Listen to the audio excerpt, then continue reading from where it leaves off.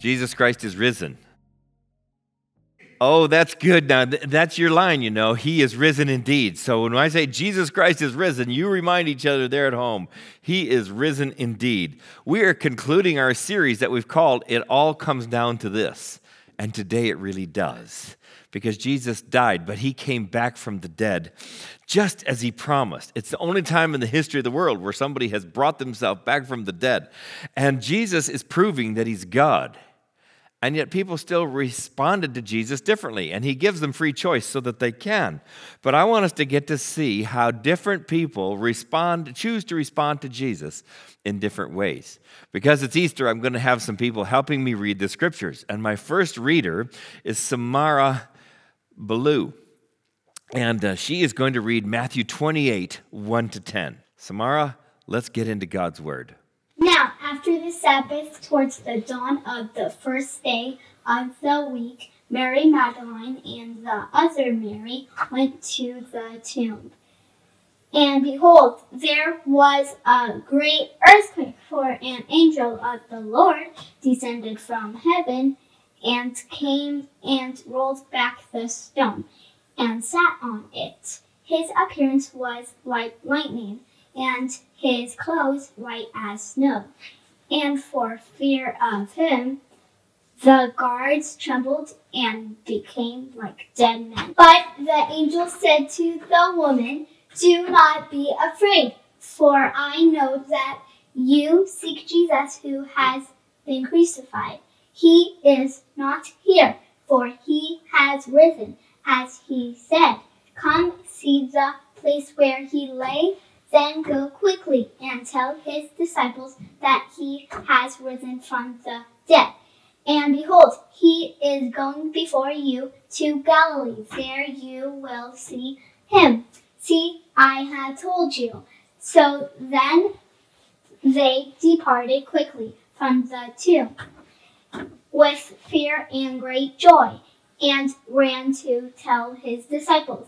And behold, Jesus met them and said, "Greetings." And they came up and took a hold of his feet and worshipped him.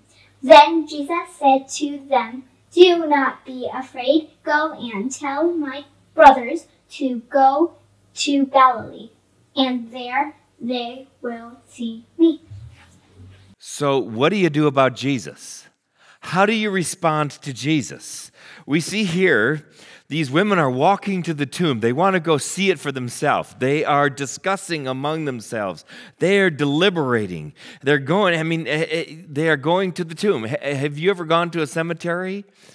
You know what's there. There are people in graves and in tombs, and sometimes you just go to read the headstones or to sit and to think and to remember their life and their loves, or to think about the what might have beens. So these women, they've been friends of Jesus. They've cared for him deeply. They have followed him through his ministry. They have provided for his needs. They were there at the foot of the cross. They were there when he was laid into the tomb 3 days before this. And they're dealing with huge loss and disappointment.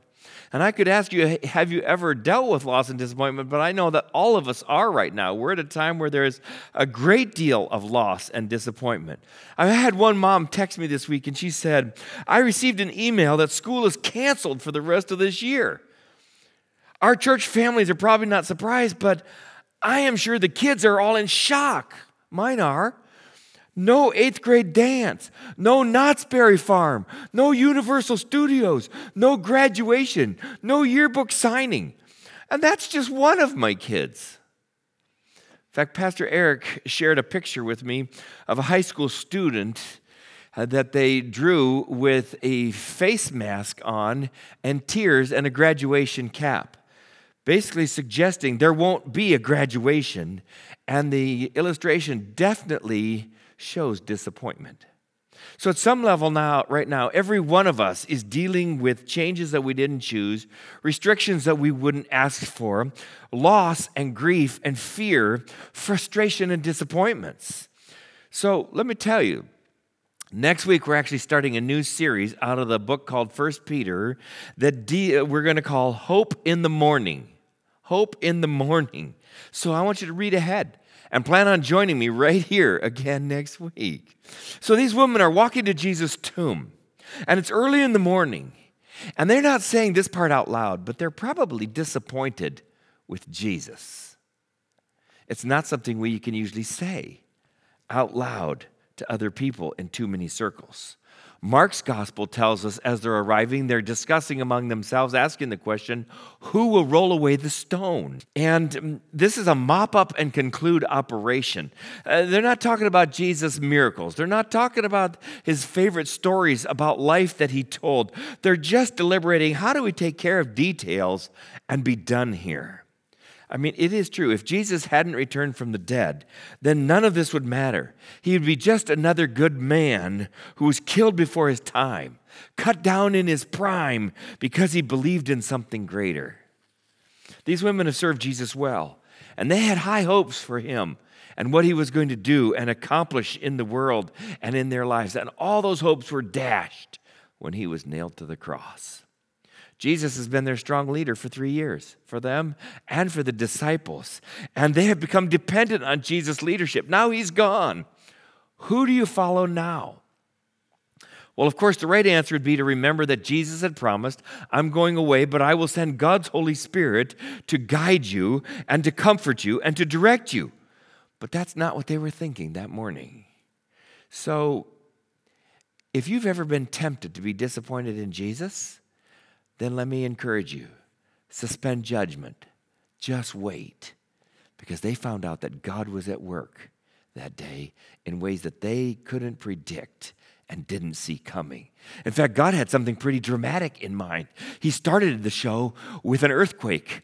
Bang! Just to set the stage, or maybe to unset the stage. And then in comes an angel, zing! And his clothing is so bright, it says it was like fresh snow, that it'd make your eyes squint. And then when you saw his face, it was like lightning. It would make your eyes water. Or the guards got so afraid they fainted dead away. And then the angel spoke and said, don't be afraid. I know you seek Jesus who's crucified. He's not here. He's risen. Come see where he lay. And then go and quickly tell his disciples that he has risen from the dead. So this one little statement transformed these women from their discussion and disappointment into sheer delight. I mean, what did these women do with Jesus? First, they were disappointed. They discussed it. They talked among themselves. They took care of details. But when they got this order from the angel, they obeyed God and quickly. They hurried off to do what they had been told. But suddenly, Jesus is there. I mean, Jesus was right there, right in front of them. And when they saw Jesus for who he really was, well, they took obvious delight in him. It says that they came up to him and they touched his feet. They were down on their hands and knees, touching his feet, because he is risen. Oh, come on, don't miss your line. He is risen. And you worship Jesus with all your heart, soul, mind, and strength. You take sheer delight in Jesus. Our first reader this morning, Samara, takes delight in Jesus. She loves Jesus. And she reads about Jesus. She draws pictures about Jesus. She talks to anybody and everybody about Jesus. And to her, Jesus is not just a religious figure. Jesus is a real person, her best friend. And Jesus is her God and her Savior. So 2 responses so far. What do you do with Jesus? You discuss or deliberate. And you can do that, if you're not careful, till you're blue in the face and never make a decision. Or you can decide, I'm going to love Jesus with all my heart, soul, mind, and strength. Well, there are other responses to Jesus. Let's look at the next few verses. Our next reader is one of our youth pastors named Cody Nord. He's a newlywed, and he's going to be reading Matthew 28, 11 to 15. While they were going, behold, some of the guard went into the city and told the chief priests all that had taken place. And when they had assembled with the elders and taken counsel, they gave a sufficient sum of money to the soldiers and said, tell people, his disciples came by night and stole him away while we were asleep. And if this comes to the governor's ears, we will satisfy him and keep you out of trouble. So they took the money and did as they were directed. And this story has been spread among the Jews to this day. What do you do with Jesus? Jesus' resurrection proved that Jesus is God. But Jesus was rejected by the world, despite all the evidence. And so what happened in this little passage is first he's disregarded. Verse 11, when the guards came to, the guards are totally focused. They don't worry about the earthquake. They're not seeing the angel anymore, but they look at the door of the tomb is gone. The stone has been rolled away, and they notice that the body that they're supposed to be guarding is missing. It's gone. Our one job was to guard this body, to be sure that it doesn't get stolen, and it's gone. And we saw him alive. So they seem to be clueless that Jesus is God, or that he's just accomplished the greatest miracle in the history of the entire world, right under their noses, right on their watch. They're like some people today who know all about Jesus, know all about Jesus' claims to be God and to be able to forgive sin and to come back from the dead. And this has been studied by believers, by skeptics, by experts, by everybody. The resurrection of Jesus Christ is a proven fact. But some people don't care, and they're not going to believe it, despite what the evidence tells you. So if you set out to be in charge of everything in your life, and you are not going to recognize anyone else as Lord of the universe or as Lord in your life, you disregard anyone and anything that might challenge the notion that you are in charge, well then it will go from bad to worse. The soldiers disregarded the evidence, and that proved that Jesus was alive, which proved that he's God. And they raced into the city of Jerusalem to report to their employer. Now, if they disregarded the news, the chief priests that they went to report to tried to delude and deceive everyone. The chief priests and elders and council all knew the facts, but they were willing to deceive people, everyone. They focused on keeping control of the story and of the people and of the spin. We have our convictions. We are in charge here. Jesus is a fake, and the people are like sheep. And we will be sure that they do not hear the true story of the resurrection of Jesus Christ if we can possibly help it, because that would clearly interrupt or obliterate our plans for how things are supposed to go. So snuff it out. Tell a lie. Tell it louder. Tell it again. And then tell it often. Bribe your way out. Do what you need to. Focus on what's not important. Break the rules. Ignore the truth. But keep your control at all costs. Do you know the truth is that on Easter, we celebrate that Jesus Christ is risen. He is risen indeed. And our world has generally taken Easter and has pushed it to be about Easter eggs and chocolate bunnies and family get-togethers and going to church and checking off the box. None of that works this year. In fact, someone named Christy Bother wrote a poem kind of in a style of Dr. Seuss. It starts like this. It was late in 19 when the virus began, bringing chaos and fear to all people, each land. People were sick, hospitals full, doctors overwhelmed, no one in school. As winter gave way to the promise of spring, the virus raged on, touching peasant and king. People hid in their homes from the enemy unseen. They YouTubed and Zoomed, social distanced and cleaned. April approached and churches were closed. There won't be an Easter, the world supposed. And then there's a whole bunch in the middle of the poem that commiserates about that. But here's how the poem ends. The church buildings are empty, and so is the tomb. And Jesus is victor over death, doom, and gloom. So this year at Easter, let this be our prayer. As the virus still rages all around everywhere, may the world see hope when it looks at God's people. May the world see the church is not a building or a steeple. May the world find faith in Jesus' death and resurrection. May the world find joy in a time of dejection. May 2020 be known as the year of survival. But not only that, let's pray for revival. So if we were to review, Jesus is not to be discarded or disregarded. Not for long. You can't deceive everybody forever. The truth will be known. Jesus wasn't just a Jewish rabbi from Galilee. He was God come in human flesh. And he didn't just get arrested randomly and then put to death in Jerusalem that year. He had intentionally gone to Jerusalem for the purpose of dying as for the sin of the world, as the Lamb of God who could atone for sin. And the grave couldn't hold him. He came back alive. Look what the Bible says, what God is going to do. He says, because of this, God has highly exalted him and bestowed on him the name that's above every name, that at the name of Jesus every knee should bow in heaven, on earth, and under the earth, and every tongue confess that Jesus Christ is Lord, to the glory of God the Father. We're going to look at one more little paragraph, and our final reader is also one of our youth pastors, and she just graduated from Biola University. Emily Hildy is going to give us the last two responses that people give to Jesus. It's found in Matthew 28, 16 to 20. Now the 11 disciples went to Galilee, to the mountain to which Jesus had directed them. And when they saw him, they worshipped him, but some doubted.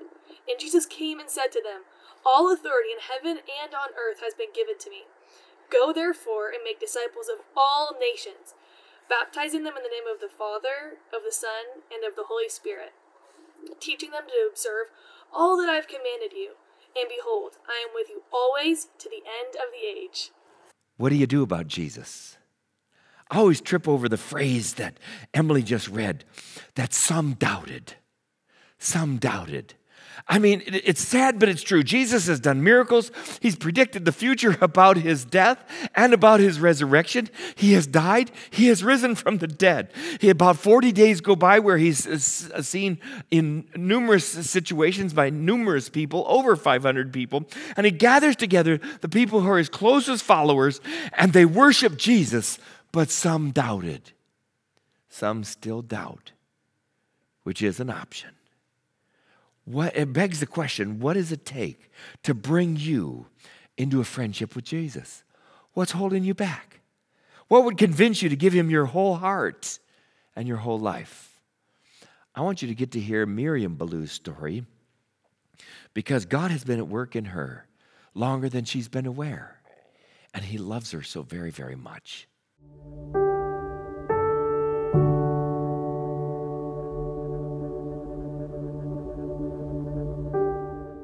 I was born in Kabul, Afghanistan, and when I was just a few months old, my parents and 3 young brothers and I, we left the Cold War dangers and made our way to America. I was never interested or curious in religion. I grew up in a Muslim home, a loving home, wonderful parents, but I just had no interest in that religion. I felt I had a personal relationship with God, and I knew right from wrong. I was a good person. I was a happy person, so I was good. And then later when I met Gilbert, who grew up Christian and was very strong in his faith and would share with me all the time, I still wasn't interested. I wasn't curious. And in fact, I shared with him that I never want to convert, that I didn't believe in anything that's outside of a personal relationship with God. I just didn't know. Well, he continued to pray for me and invite me to Sunday services, and I went. And I enjoyed it. I liked the messages. I liked the community. I always felt good.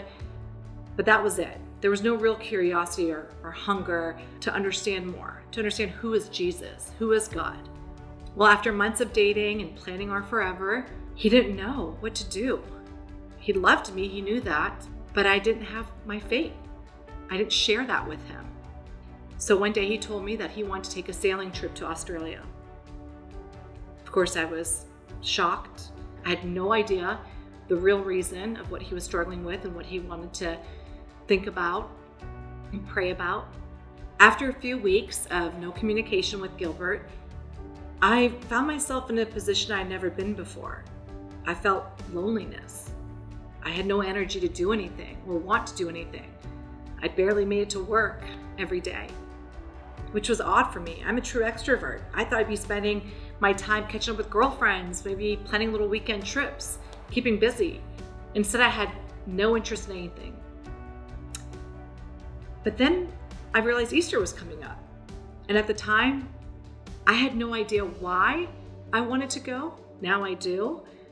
But at the time, I was like, this would be kind of fun to do.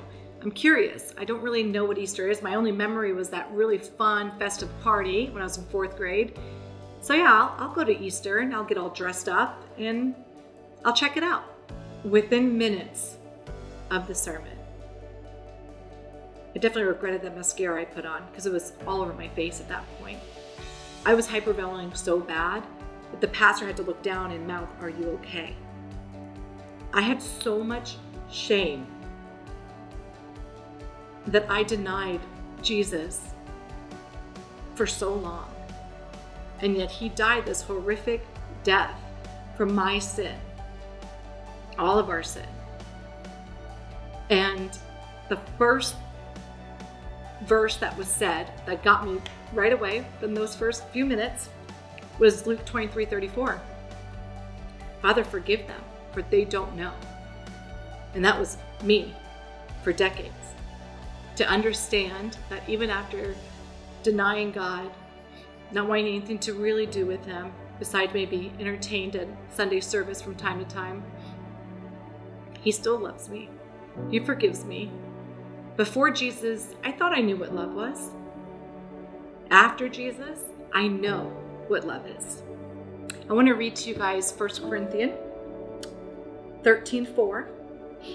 Love is patient. Love is kind. It does not envy. Does not boast. It is not proud. It does not dishonor others. It is not self-seeking. It is not easily angered. It keeps no record of wrongs. Love does not delight in evil, but rejoices with the truth. 10 years ago today, I was saved, and my heart and soul forever changed. Thank you, Miriam. So what do you do with Jesus? The answer so far we've had is you deliberate, you take time to discuss, you disregard, or you try to deceive other people with a lie, or you doubt. But then we save the best one for last. You declare. You declare. You talk. You tell somebody. And you declare Jesus.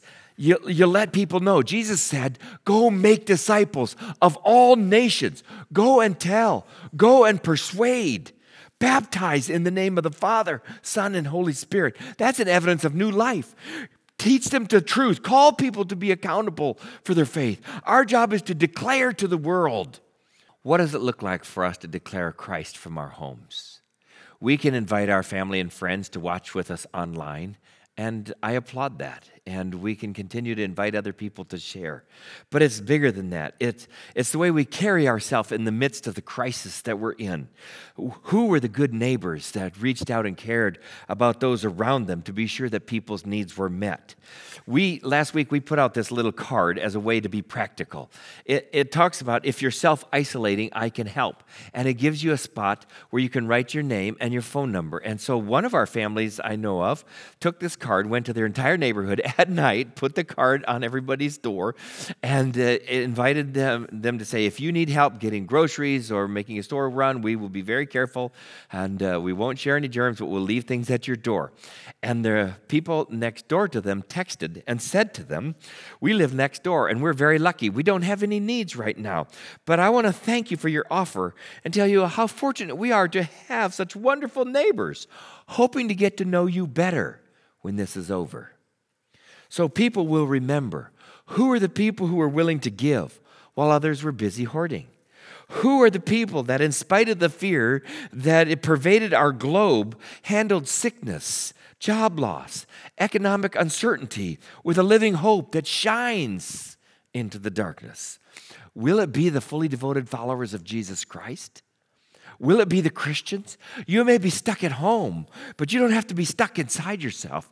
Jesus has set us free from sin and death when he rose again from the dead, but he also set us free from selfishness and from self-regard. We are free to love. We are free to give. We are free to care. We are free to help. We are free to share. We are free to hope. We are free to share our Savior with the world around us. Christ is risen. He is risen indeed. So, in conclusion, every person someday will stand before Christ to give an account for their life. Will you be one who's chosen doubt and endless deliberation? Will you be one who's chosen to disregard the evidence and have attempted to deceive others? Or are you going to be somebody who takes delight in the Savior and then does what he says, goes and declares him to the world? Our Lord and Savior is risen. He is risen indeed. It's a story we must go and share. Hallelujah.